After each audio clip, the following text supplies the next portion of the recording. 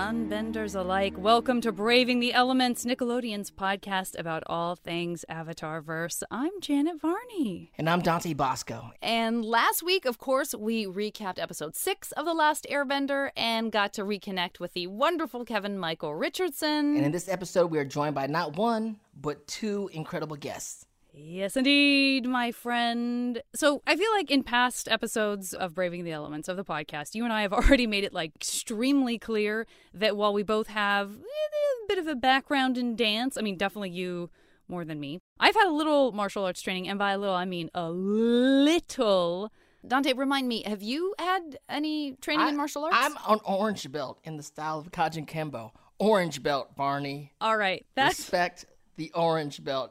You guys, the guests, don't laugh. I see you laughing. Listen, it's okay. First of all, yes, wear your orange belt with pride. But second of all, the whole point of all of this is just kind of me establishing that, we've made it clear that neither one of us are going to be, busting any of Zuko and Korra's moves in real life anytime soon, or possibly anytime in the future, period. Right? I mean, that's fair. I've taken some kickboxing classes, and I was looking kind of sexy. I had a flying spinning kick that was really sexy. I feel good about it. Yeah, I like a flying spinning kick. I also feel sexy when I am doing those moves. I at no time felt that way when we were recording, because anything that I tried to approximate that was even close to any kind of move involved me knocking against the microphone or bonking my face into it and generally being laughed at by the people behind the glass when we were recording. So we are not the martial arts experts that we might like to be. We are very lucky that we do have the main two minds behind how the show looked the way that it did as far as all of the bending, the fighting, the martial arts goes. I want to get down to the dirty of each element, each style, where it comes from. Yeah, a small task. We are going to be informed, educated, and wowed by none other than Bryan Konietzko and Sifu Kisu. Hello, welcome. Yes, so good to see both of you guys. It's good to be here. Thanks for having us. I also have to be clear. I am not a martial arts expert, and so that has to be gotten out of the way early. But if I made it sound like you yourself, you were an expert in terms of every move as represented by our show, then I agree that I misspoke. However, I just want to be clear. I don't need people challenging me on the streets or anything. So I just had to get that out of the way. I'm a brittle little human. So, I have an orange belt. If you need me, Bryan, I got heard that about that. orange belt. I'm packing that orange belt, and I'm ready to rock. It's Fire Nation color, and I just stopped at orange. That's what I decided. Bryan's got a black belt and pencil. Maybe a blue belt. But yeah. But what you said is accurate. I mean, Kisu and I worked together with many of the other artists and animators to visualize the martial arts and the bending in the Avatar world. And as an animator, as a storyboard artist, and as a co-showrunner with Mike, I was very much curating the movement, and that's actually how I found Kisu. What was the process like? Okay, you've gotten a green light for the pilot. By the time that happened, had you already sort of had a sense of I'm going to need to do this, I'm going to need to research it, I'm going to need to know what we're talking about, or had you already kind of started marinating on all of that, Bryan? We met when you were developing, right? Yeah, we weren't even at the pilot stage. One of the first things I did, just having worked on a few animated projects, series before we got to create Avatar, there was a trend to, I think there's montages on YouTube of how many animated shows and properties have copied that one motorcycle slide from Akira, Turtles, and everybody has done that thing. And, there was a tendency when a show did have martial arts, there was no framework in place to get movement, original movement for that animation. And so the animators, who are generally just kind of fans and nerds of, pop culture stuff, would just take this is my favorite clip from some famous movie, and then try to draw the characters doing that movement. And I was like, that might be okay for a one-off or a tribute, an homage. Hey, I want you to know that I am quoting this Jackie Chan movement or something. I knew that we could not do a series that way, and I didn't want to. I wanted this to be a Kung Fu series. In order to do that, very soon after we pitched it to Nickelodeon, even before we had a contract, I said, okay, well, I'm going to be the Robert De Niro of TV animators and go train this myself because I wanted to understand the movement. And knowing as an animator, even you don't have to be a master of these things, but you have to at least have felt it. You have to understand some body mechanics. I was very into yoga at the time, and I had grown up doing martial arts and really loved it when I was young. What belt are we talking, Bryan? What belt are we talking? Oh, here we go. Here we go. Here's the thing. Kisu and I talked about the belt system back in the day, and I don't want to. It's not great. I'm with you. It's not great. It's not a great system. We don't need to get into all that, but I will say that my strip mall school gave me a belt far higher than I probably deserved as an 11-year-old twig. Strip mall school. Did you train with Master Wu? I trained, yeah, sort of. No. And what directly led me to find Kisu is that subtlety is probably the most difficult thing for us to convey in the animation. It's so hard on a TV schedule and budget and with all the episodes overlapping to convey like really subtle animation. You know, things tend to be broad and need to be to read. So knowing the little bit I knew about different martial arts styles, I thought we needed one that was very balletic, very big, dynamic, really big changes between the poses so that this could read. So initially I was not thinking of 4 different styles for each element. I was just thinking, wow, that's I was thinking we just need something that's going to read, you know, really clearly and be really strong.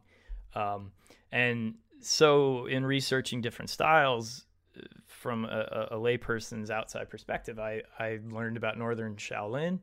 And I thought, okay, I think this fits the bill. You know, I think this is just so explosive and dynamic, and it's really going to read.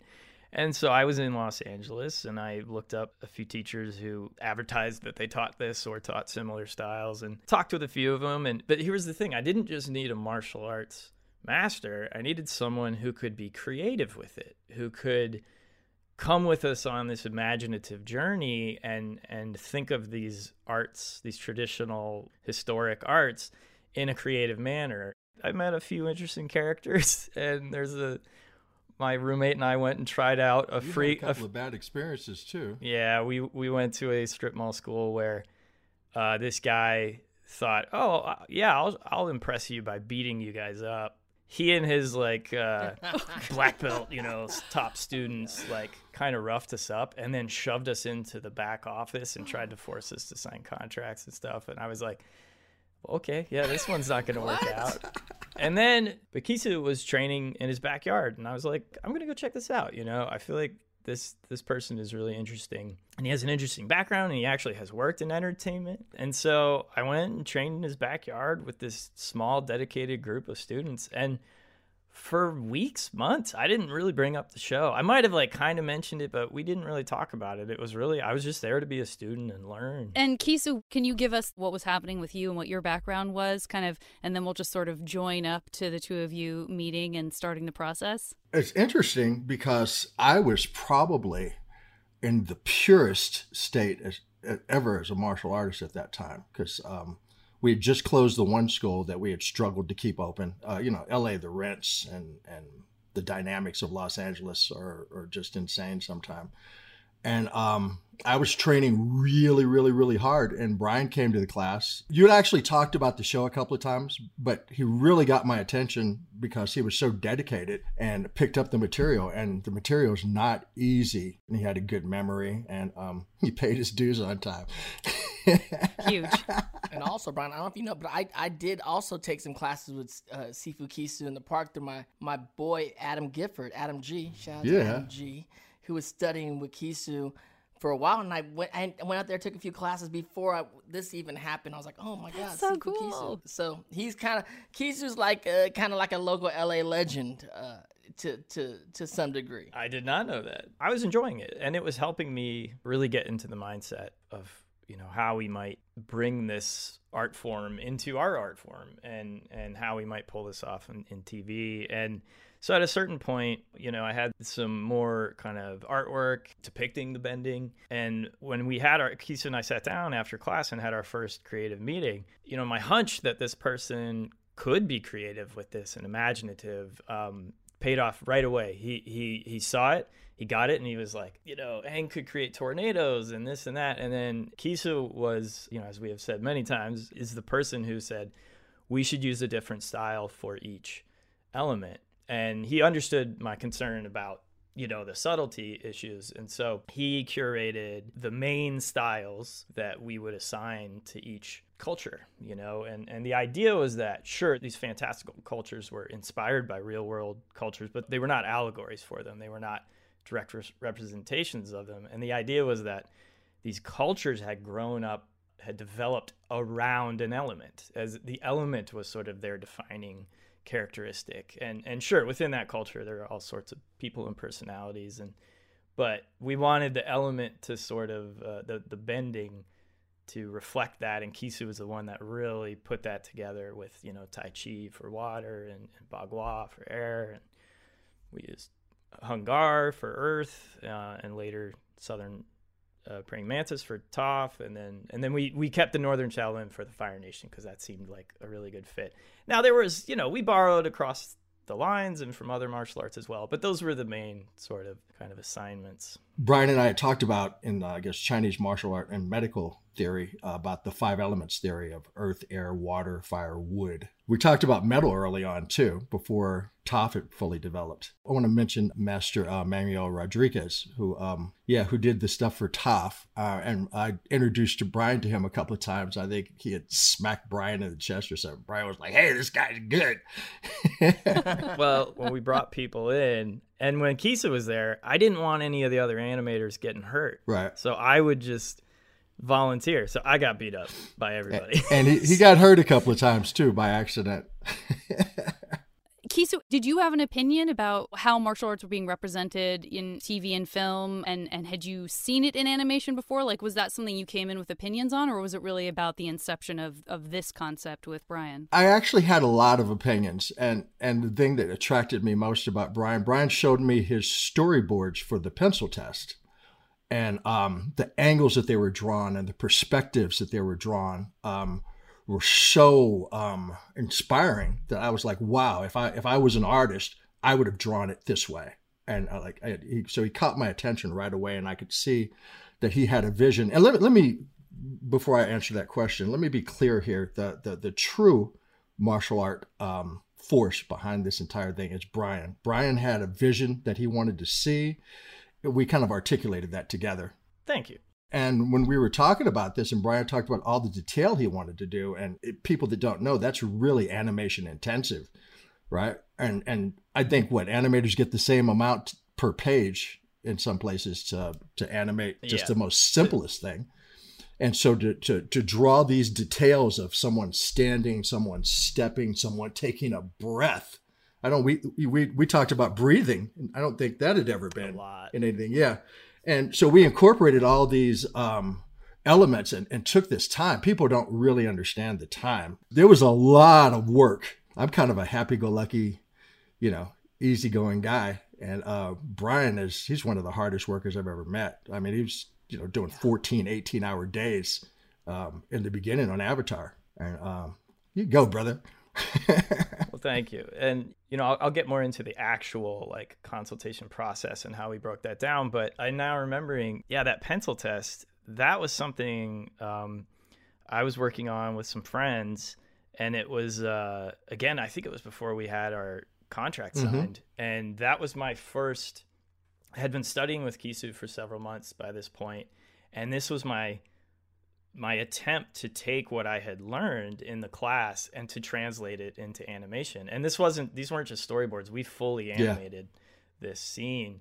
And it honestly, it felt like, because I was such a new student to this martial art, and I had not drawn martial arts before very much, I felt like I was writing an essay in a language I barely knew. Like I felt like I was in intro to Spanish and I had to write a full essay. And so it was a huge challenge for me, but I really paid attention to everything Kisu taught, and not just movement and oh, this is how you do this move correctly, but all of the concepts behind it. And these are the things that I wanted to weave into the not only the animation, but into the storytelling. And so eventually down the road, getting these concepts across to the writers and the storyboard artists and the animators was really a big part of it. And to be clear, like especially in the first season when we were just trying to get everything worked out and trying to get everyone on the same page. I mean, I watched a lot of that early animation, and it's pretty rough. And I'm surprised people like our show and think the martial arts is cool, because there's a lot of them that fell very far short of our goals. But I think, you know, the further you get along, it starts to work itself out and starts to become really cool. But one thing we did was for a little while, we had Kisu come and teach the artists. So he was teaching in the Nickelodeon gymnasium. We had like this in-house layout team. And again, I wanted the artists to feel what these poses felt like. And that informs your drawing. You'll draw things differently if you have a muscle memory, you know, if you have some body awareness. And that'll keep it from just being generic stuff that's kind of just copied off the TV. That definitely made a difference at that point. Yeah. And Dante, you said you kind of remembered Kisu being around and the conversations about that. I remember Kisu being around, and I also remember talking about martial arts while we were doing the show, talking about yoga. We were talking about the different things we were studying. So it was a very different kind of experience because all these elements were around, and we were actually discussing them. And you know, again, even as an actor, it influences what you're doing acting-wise. And so it's just one of those kind of fascinating things how Bryan, you kind of put it all together. And when I talk about the show and people talk about Asian representation and ethically, the way Mike and Bryan approached it, what we really want is with some respect and going about it and being detailed about what you're doing and not coming from a place of like, you know it all, or you're trying to just put your perspective on this world. And the conversations that we had through the whole kind of like even recording, we would have these conversations on the side and whatnot. So I love that. And I've also been to cons with Kisu there, without Kisu there, where people were talking about the martial arts and how detailed. I remember one fan was telling me, I guess they were a student of Tai Chi, and they were explaining the breathing like you guys were talking about. And I believe it was while he was opening the gates of the air temple. And they're like, I've never seen anyone do Tai Chi. Like that was our Tai Chi. And I was like, well, amazing. Like that whole idea, and thank you, by the way, Dante, but this notion that, you know, this concept that hopefully came up again and again in the show. And you know, I know Iroh says it at one point, but about the breathing, I mean, that was what Kisu and I early meetings where we talked about what this would be like. And I think I probably talked about how the idea is that bending in this world is not magic. We kind of exemplified that worldview through Sokka very early in the first episode, where he kind of writes it off as magic water, and Katara corrects him. It was a way to sort of get this bit of exposition, of the way it's perceived. Process. Yeah, there's process, and that the Kisu always talked about it. This energy has to come from. He always said comes from. Goes to. To the point that Giancarlo so would always joke, and he'd go comes from, goes to, comes from. But we always said like the energy can't just come from nowhere, and that was a big. Though I loved Lord of the Rings and stuff like Harry Potter, the magic in that world, there weren't any clear rules, and I didn't understand just waving where a wand. Was this energy coming from. Yeah. Why could one wizard tap into more energy than another? They just seemed to be reciting a word and pointing a wand. It seemed more like a gun to me. So we wanted to make it more that it was a physical process. It was very much the elements, like these physical things. And so Kisu really instilled this idea that all movement, all intention has to start with a breath. And that was how they gathered their chi or their ki, whatever it is, their energy, their life force energy, and then direct it somewhere. And then we talked about how that energy had to actually emanate from their body. It had to radiate out from their body. They couldn't just look at a mountaintop or even imagine a mountaintop halfway across the world and just cause it to fall down. They had to actually extend their energy to that element in front of them. And the now you could say, well, it's someone like Toph, who is a greater, more powerful bender than others. She is able to exert more of her energy further away for a longer period of time. But this is, again, there's no bottomless resource of this. They are corporeal human organisms. They get tired. They get hurt. Maybe they didn't have their morning coffee.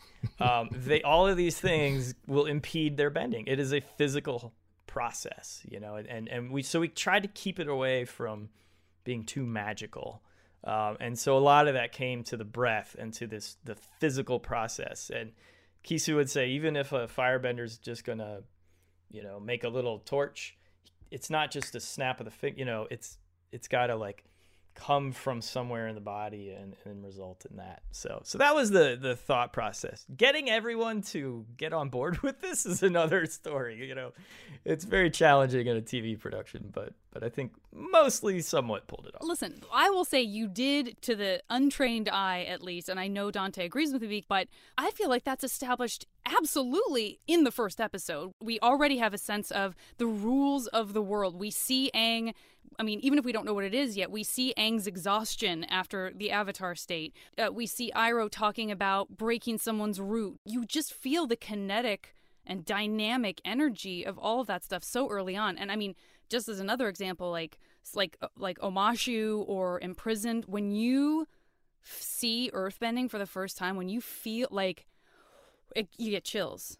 Right, Dante? We talk about it. It's like when you see all that, you're just totally. The first time you see any of the bending, you're like, like there's a gasp because you feel it happening. Yeah, and it's amazing that you guys are talking about it now. That's what the whole Avatar world's about and how that manifests through these martial arts. And it's really, now it's going to be very interesting how we watch the rest of the episode. Because now I'm looking at it from another base. You guys... I have an orange belt, so I was already getting some of it. You were already inner circle. You were with... I was already in the orange belt phase of it, but now we're leveling up. Yeah. We revealed all the secret essences of martial arts in this little show. One of the other things that made this very unique is we amassed this huge collection of reference. Just all these photographic sessions and all these video sessions of the stance work and... the transitions between the stances and how geometries would lend to a sense of drama, right? But my teacher, before he met Mike and Bryan, he said, were these guys Asian? And he thought that a couple of young Asian guys had done this because of all the various spiritual elements and the attention to detail. And I introduced him to Mike and Bryan. He's like, I was really surprised. Yeah, we didn't want to. It's done so poorly and so disrespectfully so often that I think people think it can't be done well or better. And if people just don't try to other these things, they don't try to other people and other their cultures and other their arts and just try to understand and to respect them. I'm not saying we're perfect or everything we did was perfect, but at least it shows that there are ways for people to talk about other cultures and to work with that in a creative way. I would hope. It was always really beautiful when, Mike and I had our own goals for Avatar and our kind of concept, and it was enriched by so many people, writers and artists and consultants like Kisu. But it was also really neat when a concept that we might have had was mirrored in something really traditional and beautiful. And one example was, at its core, the idea of the Avatar world is that the Avatar is not an all supreme being from birth. This is a human each time, and this human is flawed. And though that person might be uniquely talented and prodigious, they have to relearn these things. It is not just given to them. This knowledge is not just given to them. This is the journey, the cycle of the avatar. This person is reborn and does have the sort of benefit of this regenerated life, but has to and can tap into that deep power. But as you see with Aang, can't necessarily control it. And so Kisu and I talked about this early on, and you know, especially at this time, there were things in popular media where, you know, someone just downloads Kung Fu. I know Kung Fu now, you know, and that was the antithesis of what we wanted to do. You had to earn it. You had to learn it. And so and be a one human, specific place humanity. One specific place we got to actually like really focus on that was the episode Bitter Work. That came from Kisu teaching us like that one of the, maybe, I don't know, maybe not literal translations, but one of the meanings of Kung Fu is bitter work. It is not this magic. It is not this, oh, if you just have this knowledge, all of a sudden you have this power. It is, you have to internalize these things. You have to work through these lessons. And so that was something we wanted to get across to the audience, especially a young audience, is that these are not just magical superheroes who were just born, you know, powerful. They have to earn these things.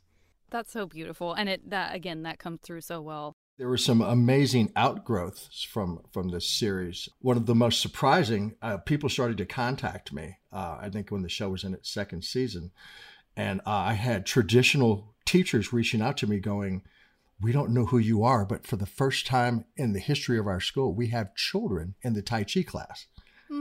And then, you know, I've had people come up to me at different cons and, you know, contact me in email and tell me how, you know, they started their martial art training career because of what they saw in Avatar. Or, you know, I've had people tell me about all sorts of traumatic experiences from their life where they saw this show and they were, you know, it gave them direction, you know, to move back. So it's been an amazing experience to be involved with this. That's really beautiful. That's awesome to hear. We hear that too. Those cons are the great times to have those experiences where, I mean, yeah, I could not count how many people have said that their entire perspective of their own body, their fitness, their confidence, all of that, and the way that they devoted themselves to having a better relationship with their body through martial arts, that all came out of Avatar, out of Aang and Korra and everybody else.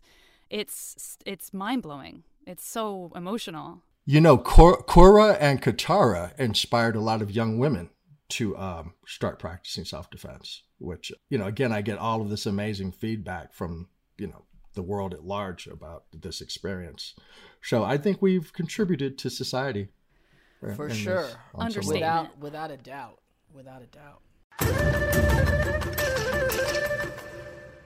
If we go through the styles and the elements, so let's just break it down so me and Janet are crystal clear. The next time someone asks us, we know exactly what to say.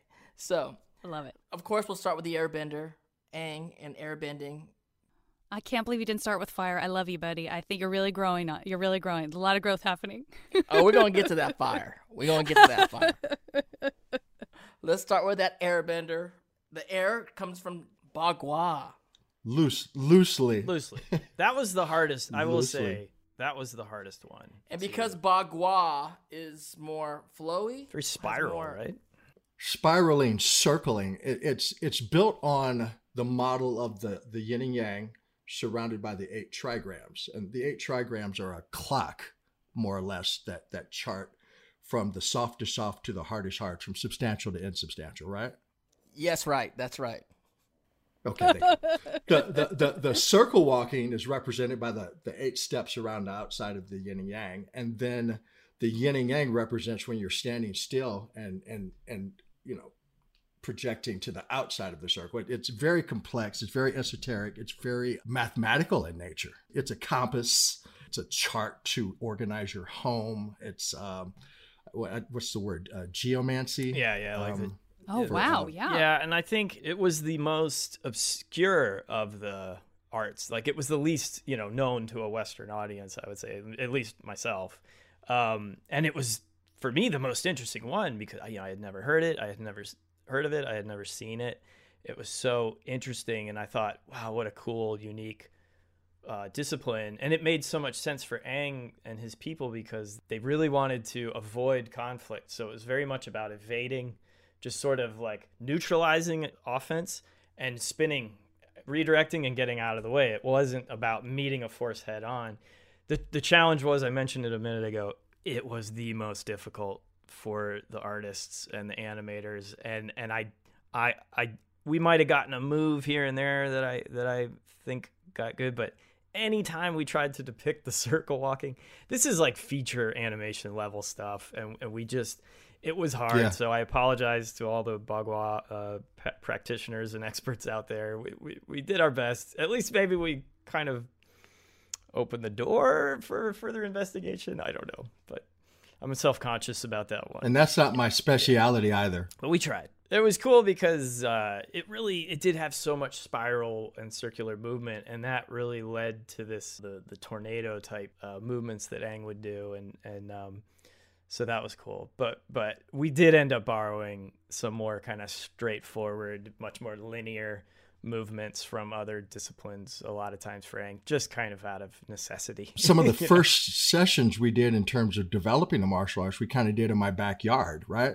Bryan was asking me about, what would the airbender do in this circumstance? And I ad-libbed a bunch of stuff, in terms of trying to create this fantasy magic and this evasive footwork.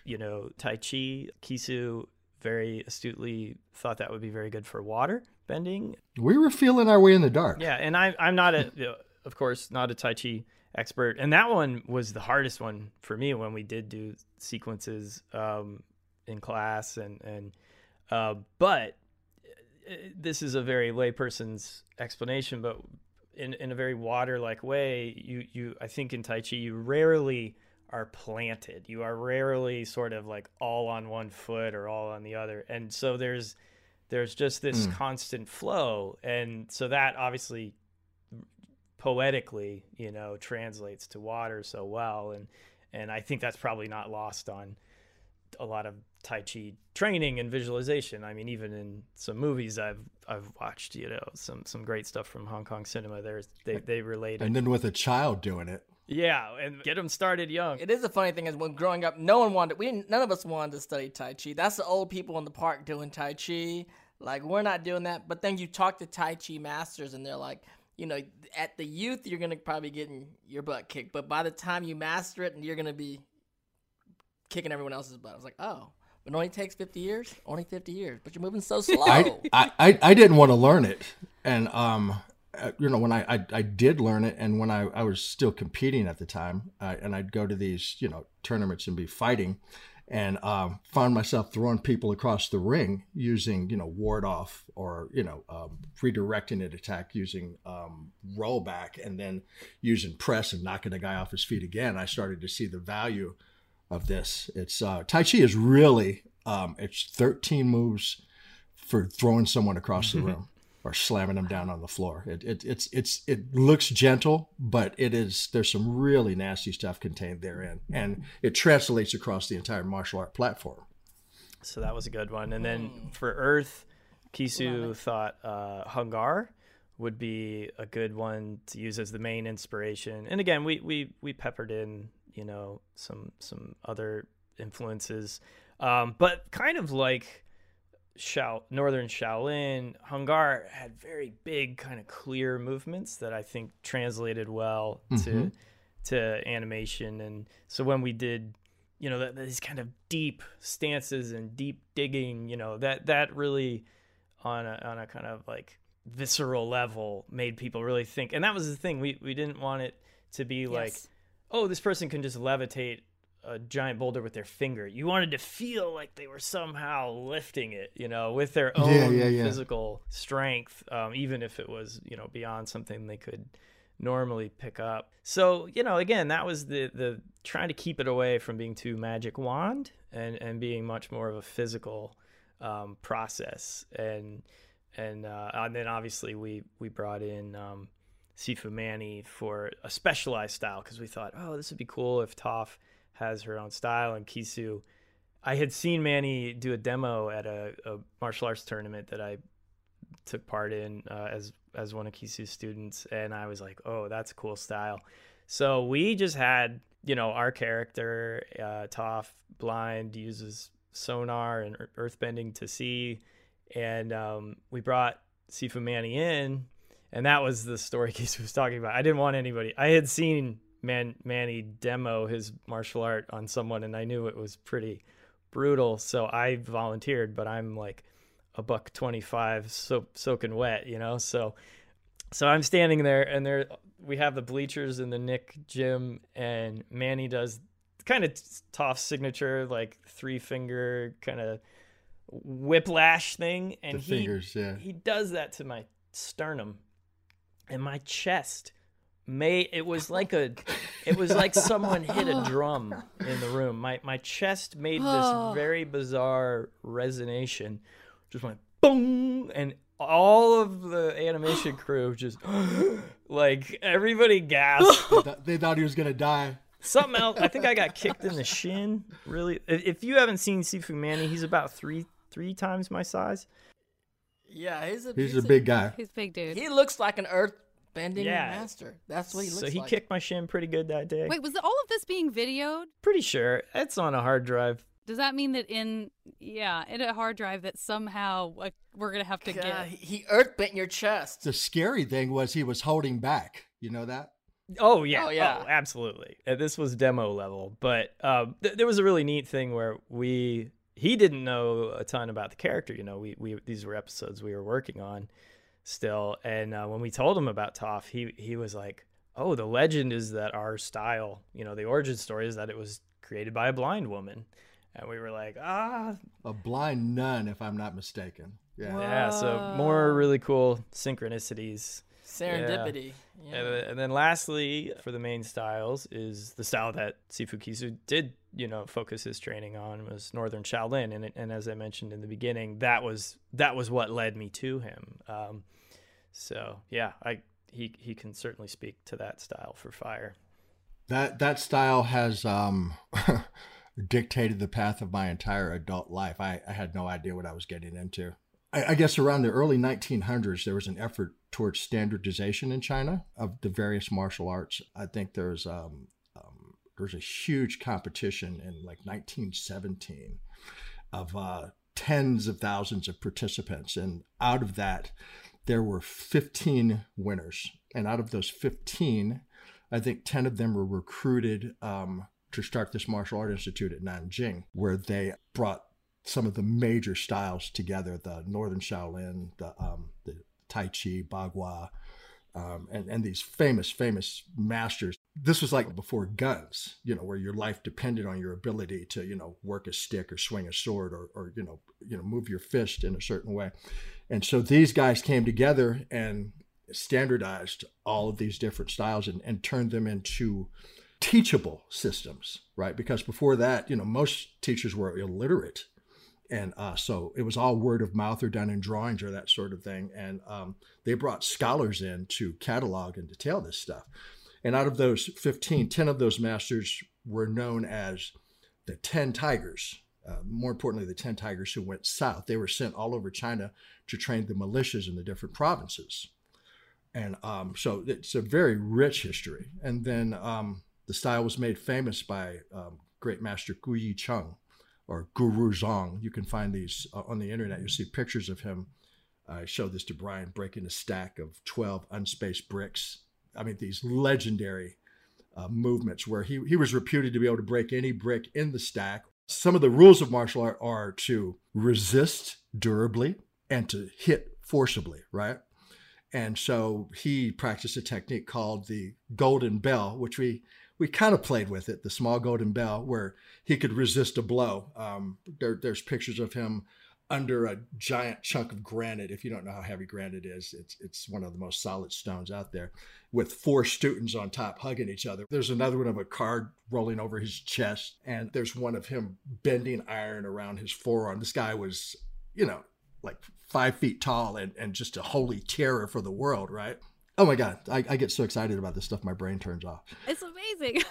But it's a long, rich tradition. We should probably also talk about the actual process of, that we developed. And, yes, please. It started On the test pilot, I remember we met out in that same courtyard where we had the Avatar premiere some years later. What we basically did was, once we got into production, the script would call for some action. Maybe it was martial, characters might be fighting, or sometimes they were just using bending to do something. And even those cases where it wasn't a fight, we still wanted it to have some sort of some credence to it, that there was some physicality to it that had its own logic. Again, we didn't want stuff to just kind of be magic wand stuff. So typically for each episode, there would be 3 martial arts consultation sessions. And the first one, it was really before the artist had drawn anything. They had the script and maybe they had done a few thumbnails,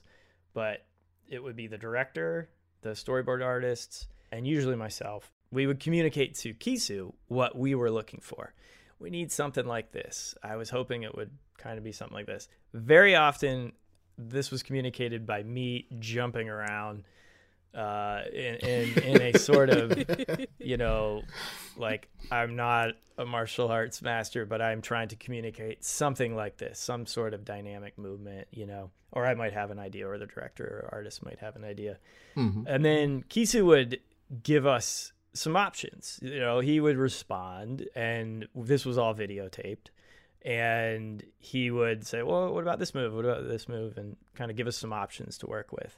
A couple weeks later, we would have the second session, which was kind of the meat of it, where the artist would come back, would have drawn some thumbnails, and would say, okay, that second move you did, and we'll play the clip.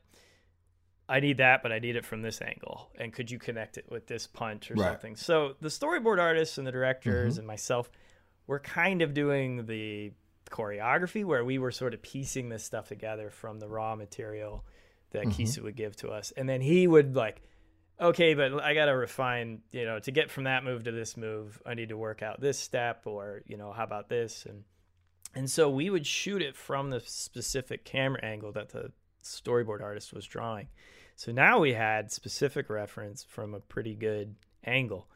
And then there was a third session if needed, where we would revise things or do whatever we didn't capture the first time around. So all of that footage would then be edited to the correct move that we did use from the correct angle. There were keyframes chosen to show the animators, this is the sort of start. We talked all about this, right? The start of the movement, the mechanics of it, the breath, all of that stuff. And then all of those materials were sent along with the storyboards to give the animators some movement reference. Now, most of the time, this was not rotoscoped. If you don't know what that term is, that's where you trace live action footage, and that's how you get your animation. There's a few where I'm like, oh, that's Kisu. Like, sometimes I can see that the animator, Kisu has very specific proportions. And there's sometimes where I'm just like, those are his hands. There's one in the prison the prison scene. There's this one movement. I'm like, yep, that's just Kisu. That was that was rotoscoped. But for the most part, it was just drawing reference. It was just layout reference and animation reference, and that was always the goal. You wanted them to not trace it. You want them to reinterpret it and bring it into the animation sphere. It was organic. It was fractal, the way this occurred. It was. I have very fond memories of these sessions. Bryan would draw me out. If I would have just been directing this on my own, it wouldn't have been half as good. This guy, he knew what he wanted to see, and made it happen. I was kind of a curator, I was not coming at it from an expert's point of view, but I was sort of like a music producer who's not a musician or a recording engineer, but can sit there and kind of direct the dynamics, and then there was the point that we weren't making just people punching each other. Each fight we approached as a story, and we were always trying to break it down into 3 chunks, like 3-act structure in any of the more sustained fights. And there was always some emotional thing behind it, and there was always some story thing. So these characters aren't just fighting because it's that time of the episode. We tried to make it that character A is trying to achieve something, or trying to defend someone, or has their backs against the wall or something, and there's history there. And we talked a lot about what kinds of moves, like for, season 2, but like Azula, like how would she move? What would be different about her essence and her physicality? And so there were a lot of those discussions, and a lot of jumping around, getting sweaty in the middle of the day, and then having to go to some storyboard meeting or something, or getting injured.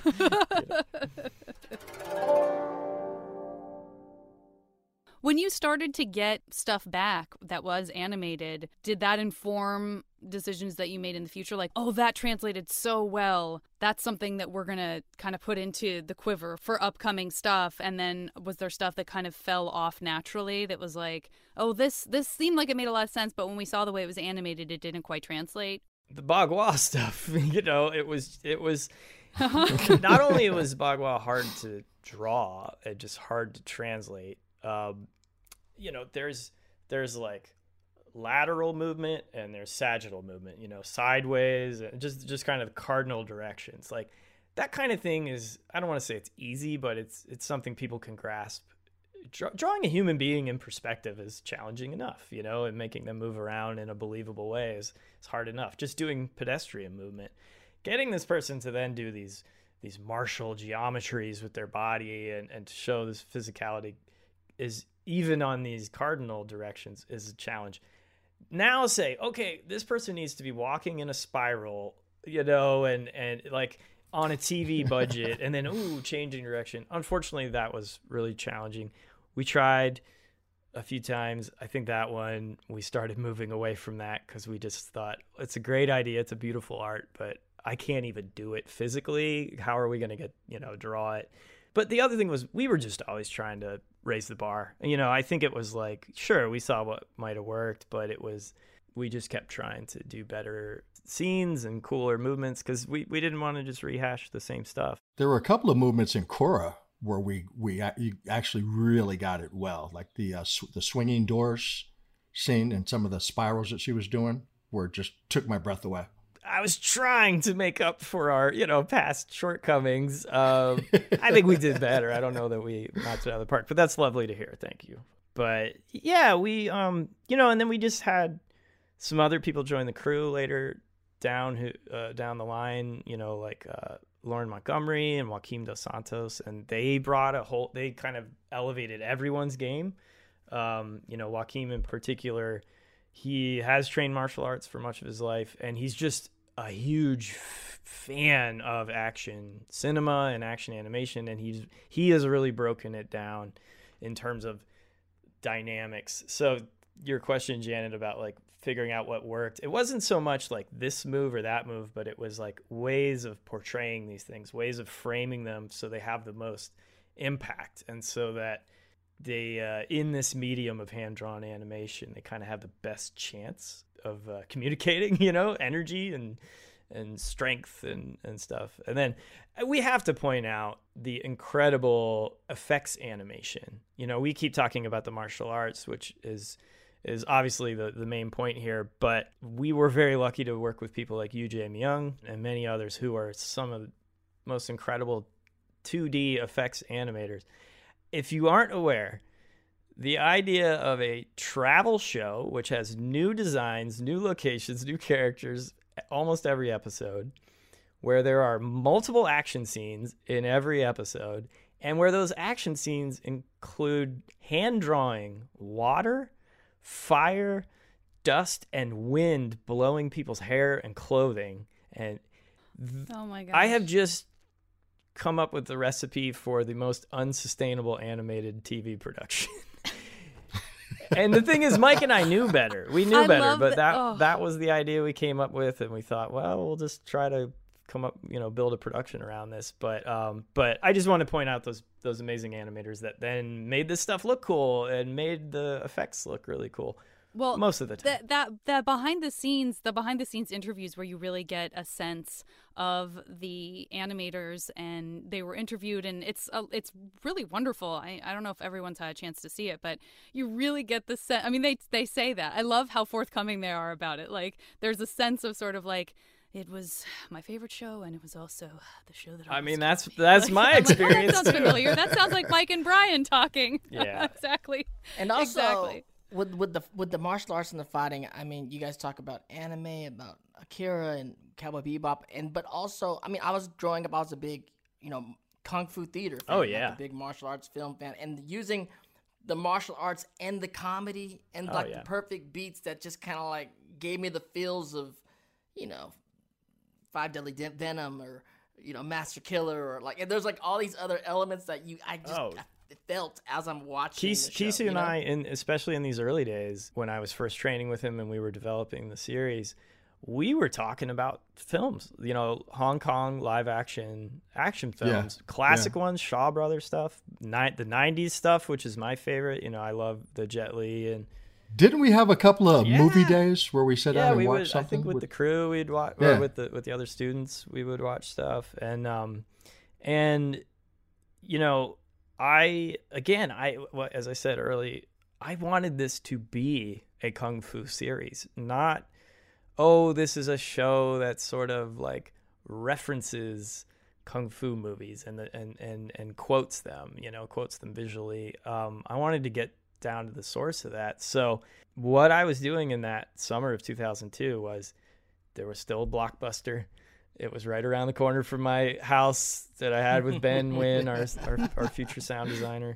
And I would drive across LA through traffic to get to Kisu's backyard. I'd train. I'd come home. I would watch these classic kung fu films. I would draw. I would frame by frame and draw, the martial arts that they were doing so that I could learn these poses and these geometries and what the clothing would do and during these movements and Prodigal Son, that was one that you told me about that ended up being one of my favorite films. Prodigal Son, Sammo Hung stuff. I mean, that's my favorite stuff. He is still choreographing incredible Master stuff. Killer.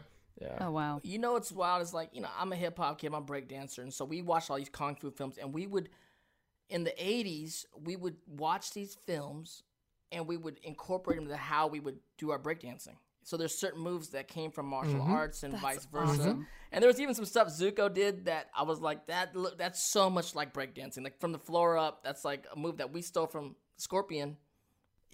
We just talked about that, in 80s, fact, with Jenny. Yeah, yes. He's got that great, with the Suki fight. During the Suki fight. He does like full on from the ground. And we stole some kicking and stuff. I was like, that's breakdancing. Yeah, we stole some stuff from these martial arts and these kung fu movies to do our breakdancing. But now, as I'm looking online, there's all these new kids just totally taking what you guys animated and bringing it into real life, whether they're trying the bending or incorporating into what they're doing.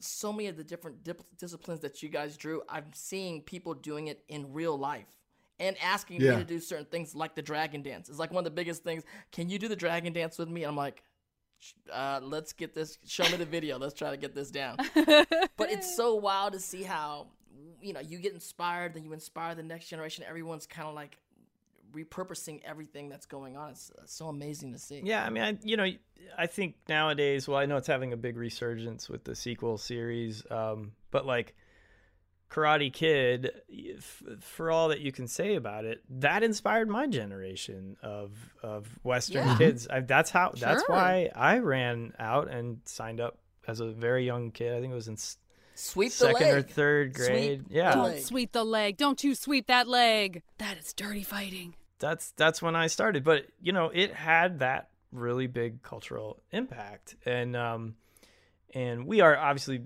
not the only series, and we're not the first, but it is neat. I have had through the years, as you all have said it from cons, people who are either really serious about these martial arts, maybe trained them before they saw Avatar, but we're just so excited to see.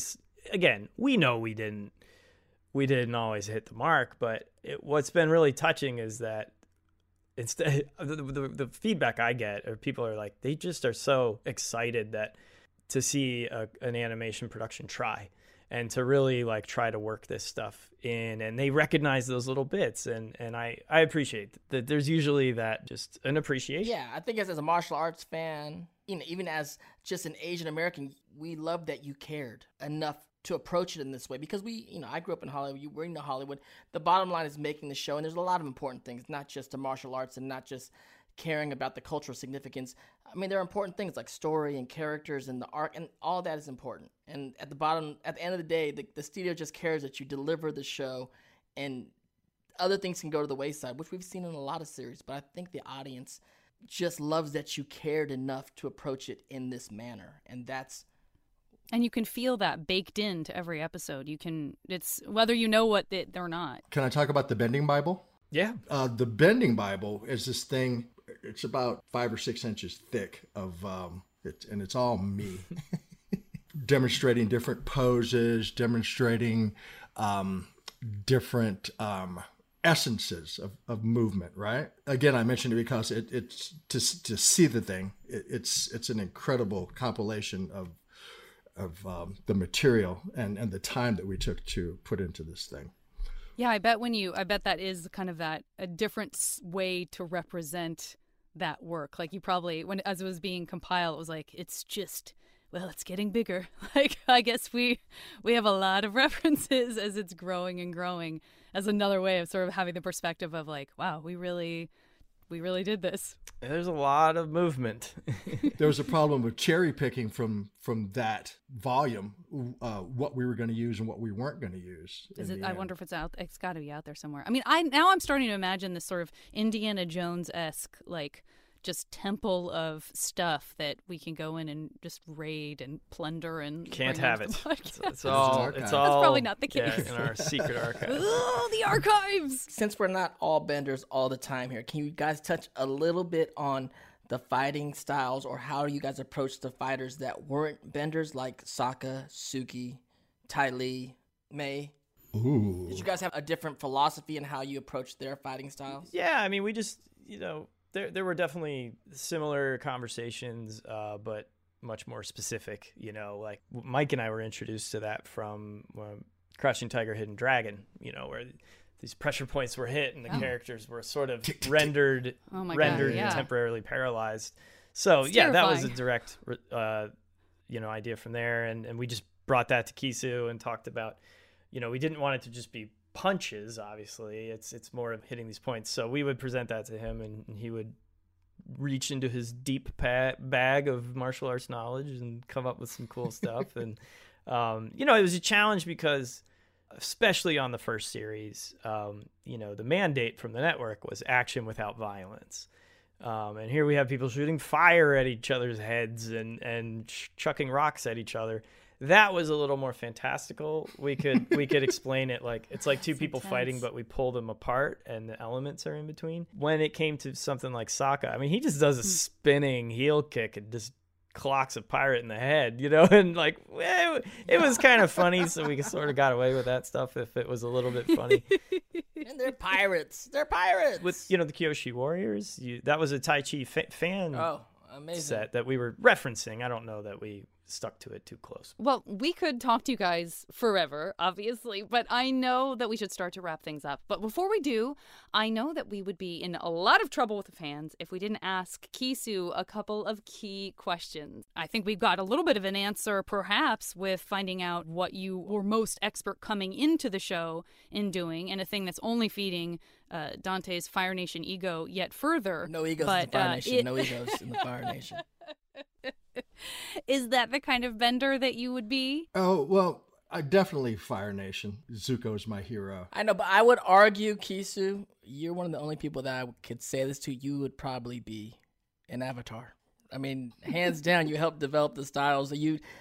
Out of anyone else we would talk to in this podcast, Janet, I think you would be allowed to say that. You would be allowed to say, "Why do I have to choose?" I would be the Avatar. I would be an Avatar. That's a great point, Dante. Thank you. Well, part of the reason why I chose some of the styles that I did were there were people that scared me. My Hungar brothers.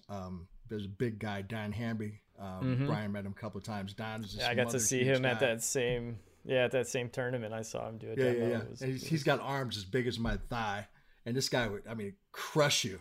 And I picked styles that I really respected that were, sub elements in our curriculum. I can't say I'm an expert at anything, but I practice every day. Since I left Avatar, I still, teach a class here and there. I'm up in Colorado now, and I've got a small group here, and bringing some of my wisdom and experience to that. Yes, I met some of those students. That's awesome. This has been such a treat. Anything that people need to know, be aware of, looking out for you in the world of social media, anything like that? Oh, I've got a couple of things out there. My Sifu Kisu of the Harmonious Fist is up on Facebook somewhere. And I've got an Instagram, Lokhopkun, Lokhopkun. Thank you so much for having us. It was really fun. Awesome. Thank you, guys. Kisu and I met 19 years ago. Wow. Yeah. And Craziness. It's been a journey, and it's just, Dante, you talked about, like, you could tell that we cared about the martial arts, and Mike and I would often look at each other in the middle of some production nightmare or some really late night doing retakes, and we would just say, if we didn't care so much, we could just go home. It was like no one was forcing us to do that, but we really did care, and we were lucky to find a bunch of other really talented, dedicated people who cared as much as we did. And so everyone's passion for this really resulted in some amazing animation and stories, and even if I'm still self-conscious and hypercritical of all of it, I am very proud of it. Brother, you changed the world with this thing. I can't tell you. I'm so grateful and so thankful to have been a part of this and to be your friend. I really appreciate you. Well, likewise, thank you so much. Well, this has been such an amazing episode. I know I'm not alone in saying so. I cannot wait for everyone to hear this. Thank you so much, Bryan. Thank you, Kisu. Looking ahead, everyone will be recapping episode 107 next week, The Winter Solstice, Part 1. And we'll see everybody next Tuesday on Apple Podcasts, Spotify, the iHeartRadio app, or wherever you get your podcasts.